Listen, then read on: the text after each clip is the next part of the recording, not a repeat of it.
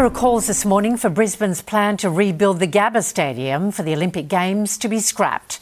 The $2.7 billion project is damaging the Games brand, according to power broker John Coates. The International Olympic Committee Vice President says the project doesn't stack up. There's a review underway of Olympic infrastructure.